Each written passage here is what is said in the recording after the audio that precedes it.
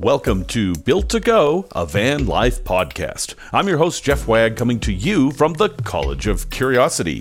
This time it's episode 96, and I'm recording this in the historic Timberline Lodge on Mount Hood in Oregon. This time we're going to talk about things people forget when winter rolls around, and I have a list of things that you're going to want to check. We're also going to talk about how to deal with those cracks in your windshield that seem inevitable, a product review of some shoes, and a tale from the road about Salem, Massachusetts. Hello everyone, welcome back. Thanks so much for tuning in. As those with astute hearing have already determined, I have reverted back to recording the podcast separate from the video. So, as I said, up until episode 100, I'm experimenting with different ways of doing that. And this time, what I'm going to do is have basically the same content in the podcast as in the video version, but I'm going to record them separately. So, if you listen to the podcast, you're going to get basically all the content. But if you watch the video, you're going to get that same content, but optimized for video. And if you watch them both, it'll make sense why I'm doing this. For example, when I'm doing the podcast, I will describe things in more detail than I do in the video, where I'm simply pointing to something and saying, hey, see this. And hopefully, by the time we get to episode 100, I'll have a nice pattern down and everybody will be happy. Because that's possible. At any rate, I am very happy to be recording this in the Timberline Lodge, which is on Mount Hood in Oregon. And you probably know what this place looks like, because it is the hotel that was used for the opening scenes of Stanley Kubrick's The Shining. And people come here just to do Shining tours and all that. But the truth is that the only part of the hotel that was ever used in the movie is the very opening shot right after he drives up the mountain, where you see this big hotel rise up. After that, it was all done on sets, and they even built a huge replica of the hotel so that they could film all the scenes, and they actually substantially altered some things. I will be talking more about Timberline in this podcast, but it's a great place, and I'm just thrilled to be here. And if you hear any weird noises, well, we're in the middle of a snowstorm up on the mountain. There's things falling around, and it's just kind of cool. Okay, so winter is coming, which is less of a popular phrase now that Game of Thrones isn't on TV anymore, but it is coming, and there's a number of things people forget in regards to van life, especially folks who are from the South and are maybe traveling for the first time. And so I've got a list of things here that you want to check before you head out this winter. Now, I am a big fan of winter van life. I don't think you have to run away from the winter. You don't have to head down south. You don't have to park in Quartzsite for the entire winter. You certainly can if you want to. But staying in your van in the snow is really kind of cool, and I don't mean that as a pun. It can actually be quite cold. No, it's a fun thing to know that you're in your nice warm little cocoon and there's a storm blowing around you.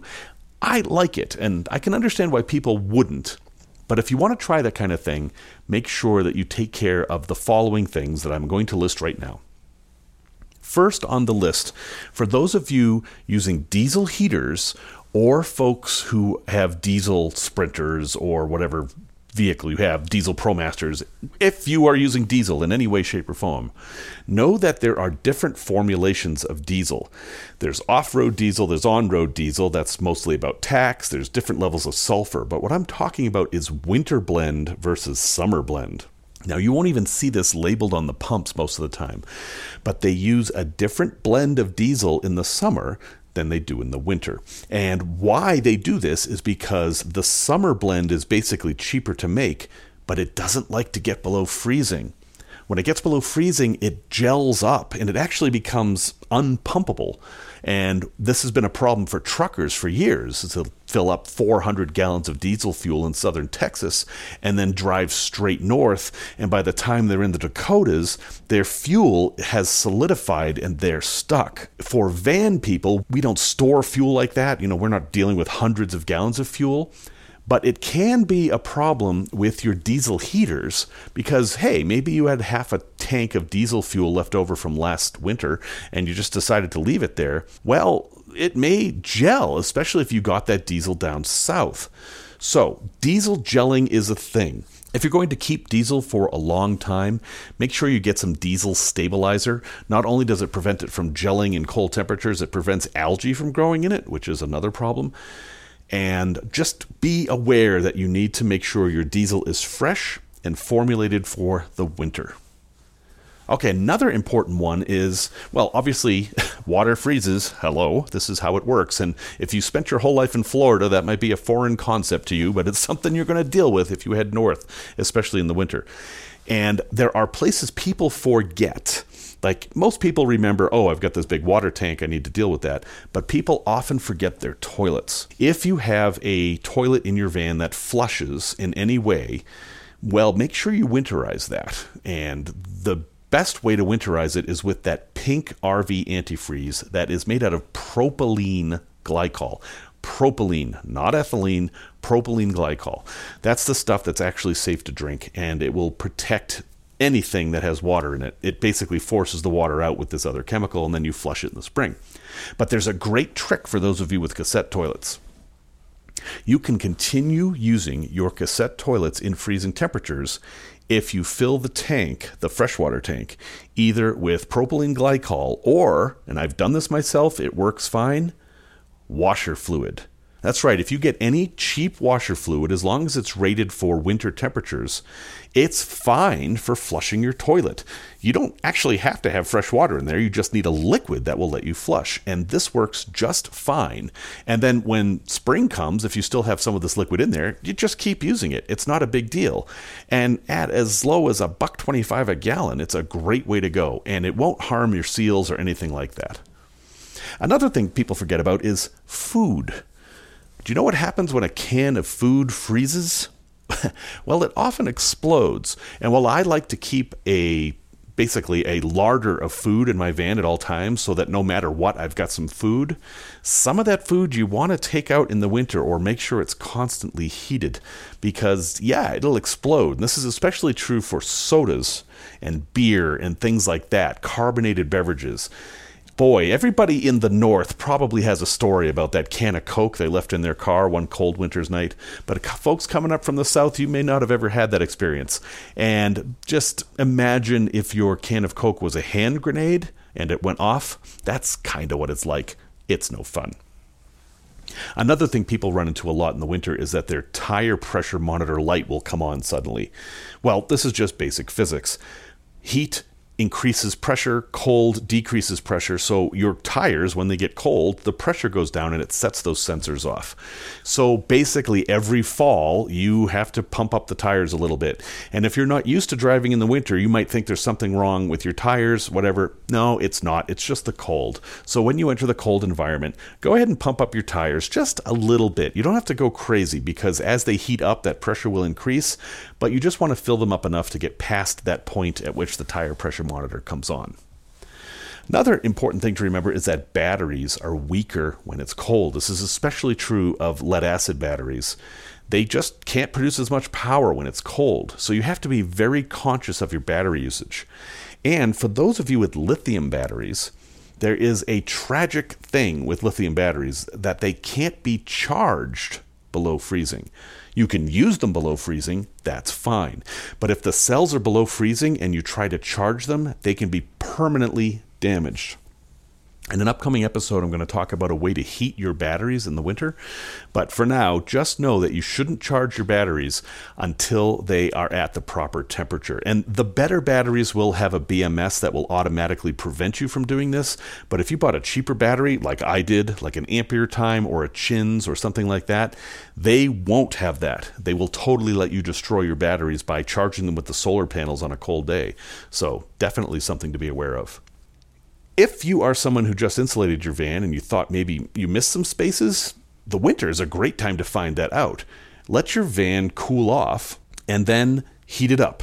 And then take one of those laser thermometers, you know, the kind that look like little guns, and then go around your van, and you go around the outside of your van, actually, and you can find the warm spots on the outside of the van. That'll tell you where you need to add more insulation. It's a very easy way to see what you need to do. And again, don't stress out too much over insulation. You can easily overcome a lack of insulation with more heat in the winter. Another thing people find out tragically sometimes, is that plastics get brittle in the winter. And so while the automotive plastics in your van, the ones that came with your van, are probably going to be fine, if you have done anything else with plastics in your van, such as maybe put in a water container that wasn't designed for that use or something like that, those things can be very, very brittle in the cold. And if you accidentally hit them, they're likely to crack. So be very careful of plastics in the cold. They act very differently. Another thing people do, and I see this all the time, is, hey, it's cold, right? And you're producing heat, and you don't want that heat to escape. So you shut all the windows and you close all the vents, and then you've created a big problem because you're filling your van with moisture. This is especially true if you're using like a buddy heater kind of heater, because those things just pump moisture in there. But even if you have a dry heat heater like a diesel heater, it doesn't matter. You're still pumping moisture in there because you're breathing. You are breathing out a lot of moisture. And if you ever cook in your van, like, make spaghetti or boil water, all that steam is going in there too. And the only way to get that water out is to ventilate. And where it's cold, and there's going to be some place that's cold in your van, no matter how well you insulate, that moisture is going to condense there, and then it's going to pool somewhere, and you can have serious problems with mold. So absolutely be sure to ventilate your van in the winter. It is super important. Another thing people find out is that your van will not be a uniform temperature. It will be much colder on the floor than it will be by the ceiling. And while this is true in houses too, we don't notice it as much because there's more space. It's a very common thing in the winter to be sitting in your van and have your feet be cold and your head too hot. It's just a reality of heating these little tiny spaces. So fans are a good thing. If you can blow that air around, that's a good thing. And for those fancy folks out there, heated floors do help prevent this. But that requires an expensive build and one that is technically complex and probably not something I'm ever going to tackle. And lastly, and I say this a lot, make sure you have a financial buffer in the winter. Because if you break down in the winter, you are seriously in trouble. In the summer, if you break down, you could bring a tent or something and just stay in your tent for a few days or whatever. In the winter, no. You need to go stay in a hotel or stay with a friend. You may need to travel. Please don't travel in the winter, or really at any time, without a financial buffer that'll get you through a week without your van, because it can happen very easily and you should prepare for it ahead of time. And boy, will you thank yourself later for doing that. And heck, if you never need that buffer, great. You're never going to be sad to have more money in your bank account. So there's some thoughts for winter. There are many, many more thoughts. If you have some you'd like to share with me, let me know. I'll be happy to put them up on the website or to include them in a future episode. But be careful out there. Don't take unnecessary risks, but take those necessary risks. The winter is a great place to be in a van. Tech Talk. So, if you've driven for any length of time, you have probably gotten a crack in your windshield. It seems inevitable, and it's basically because of the way vehicles are designed. The windshield sticks up. That's where rocks are going to hang out if they've been kicked up in the air. In most cars, the windshield is the big thing that is pushing against the wind, so of course that's where flying rocks are going to hit most often. Now, you can't completely avoid rocks hitting your windshield. Sure, you can avoid driving behind trucks. You can leave a lot of space between you and the car in front of you. You can try all those things. But sometimes rocks come from across the other side of the road. Sometimes they're just bouncing from a truck that's way in front of you. There's only so much you can do. And don't get too upset about it. It's going to happen. It's just part of owning a vehicle and driving a lot. You're driving down the road, you hear ping, and you're like, uh-oh, what happens? And then you find that crack in your windshield. Well, what do? The best thing is to have comprehensive insurance on your vehicle, because that will cover your windshield. And in nearly all cases, it will be free to fix dings. So if you just have a chip, you simply need to pull into a glass place and they can fix it in half an hour and it's free. That's in most cases. You have to check with your insurance and the situation, etc. That is the best thing you can do. But hey, I know what you guys are doing. You're way out in the middle of nowhere. You just got a rock chip. You don't want to interrupt your trip. What do? Okay, well, there are some things you can do yourself. First thing, and just a piece of general information, you don't want any water to get in those chips. You want to try to avoid getting water in there. So that means you don't want to put on your windshield washer fluid or anything like that. Until you repair it, try to keep water out of that chip. Okay, then the second best thing you can do, other than taking it to a professional, is to buy a windshield repair kit and just kind of keep it in the van for that moment when you know this is going to happen. These kits are made out of a resin, and they have a suction device that, well, it's actually a pressure device, but it pushes the resin into the crack and then lets it harden, and then you kind of shave it off with a razor blade, and that is a very solid permanent repair. But if you're not as prepared as that and you just need to fix it right away, super glue can work in a pinch. Now, super glue is tricky stuff to work with, but the basic idea is you want to clean the area without getting any water in the crack, and then gently fill it up with super glue. And I recommend you using a gel type of super glue for this, not necessarily one of those super liquidy ones. And it'll dry very quickly. That's the nature of super glue. And then you can kind of trim it with a razor blade so that it won't create a rough spot on your windshield. Because remember, your windshield wipers are going over this spot. And if you have a rough spot, it's going to make the wipers not work as well. That's the third best thing you can do other than using one of those kits or taking it to a professional. Now, how safe is it to drive with a broken windshield? Any chip, any crack, any scratch can become a very large crack pretty quickly because windshields are made a little bit funny. They're two layers of tempered glass with a layer of plastic in the middle. That's what gives them the strength and safety so that the rock that just hit your windshield doesn't come through the windshield and hit you in the head. So because of that, they're built a little funny and they're thermally sensitive. So they expand and contract with temperatures more than you might think. So if you have a little crack, and let's say it's fine for a few days, and then you drive down south and the windshield gets hot, that crack can spread very quickly. Or vice versa. You take it up someplace cold, and you'll find that that crack will spread. The good news is, a cracked windshield is not going to collapse on you. It's not going to shatter. It's just as safe as it ever was. The cracks are more of an annoyance, but they can also be a distraction. They can mess up your wipers. You generally don't want to have them. And in some jurisdictions, it's illegal to drive with a crack of a certain size. So if this happens to you, don't panic. Everything's fine. But a cracked windshield, a chipped windshield, should be repaired as soon as possible. Preferably by a professional. If not, using one of the kits made especially for it, or, hey, super glue in a pinch. Tales from the road. So, by request, I'm telling this, and this is kind of going to turn into a Halloween episode pretty quickly here. I grew up in Salem, Massachusetts. Yes, that's Salem, the Witch City, founded in 1626. A very interesting place to grow up. Salem itself was kind of like one of those Fisher-Price City toys. It had everything. Like, it had city, it had farms, it had woods, it had the ocean, it had rivers.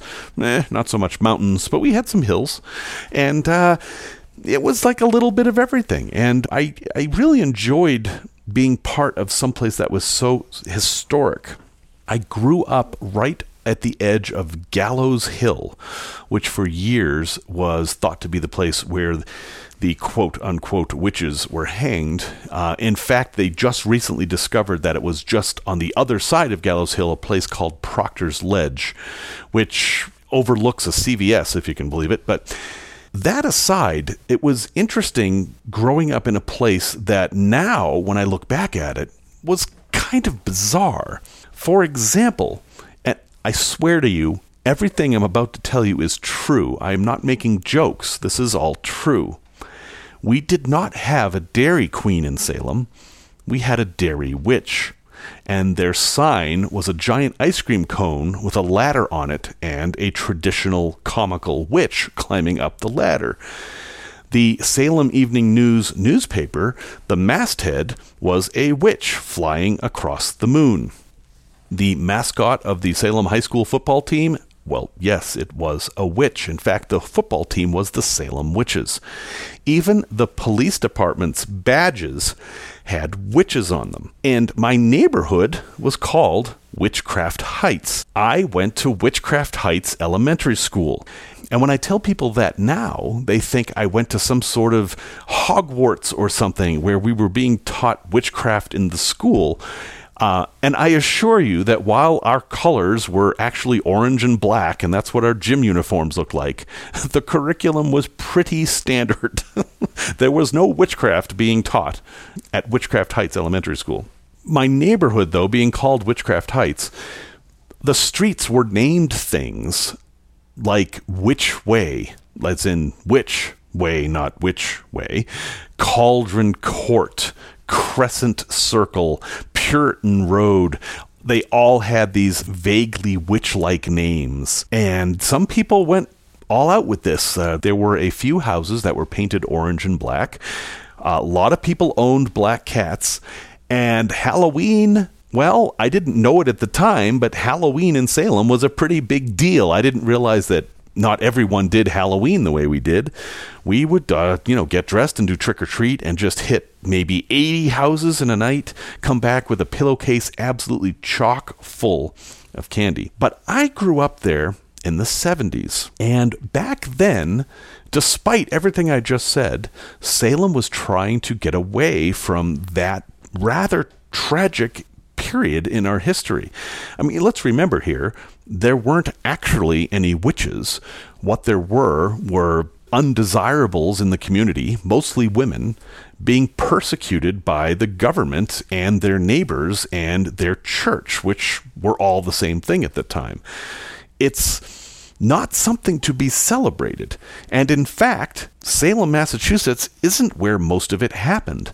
Salem, which was Salem town back then, was actually where the trials took place, but most of these people lived in what was called Salem Farms or Salem Village, which today you can find as, I'm going to use the local pronunciation here, Peabody, Beverly, Danvers, and Andover. Those were some of the communities where these people came from.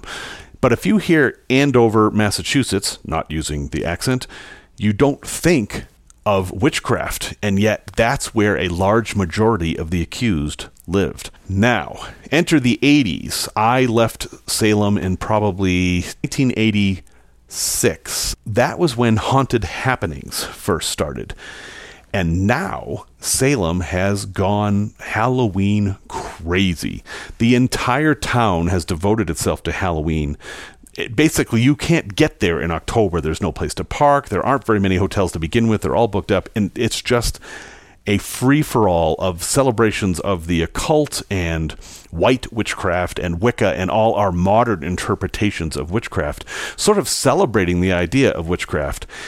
And while there is some attention paid to the tragedy that was the origin of these things, I would argue it's not enough. And it's interesting to me that growing up when I did, Salem was actually trying to downplay all that stuff.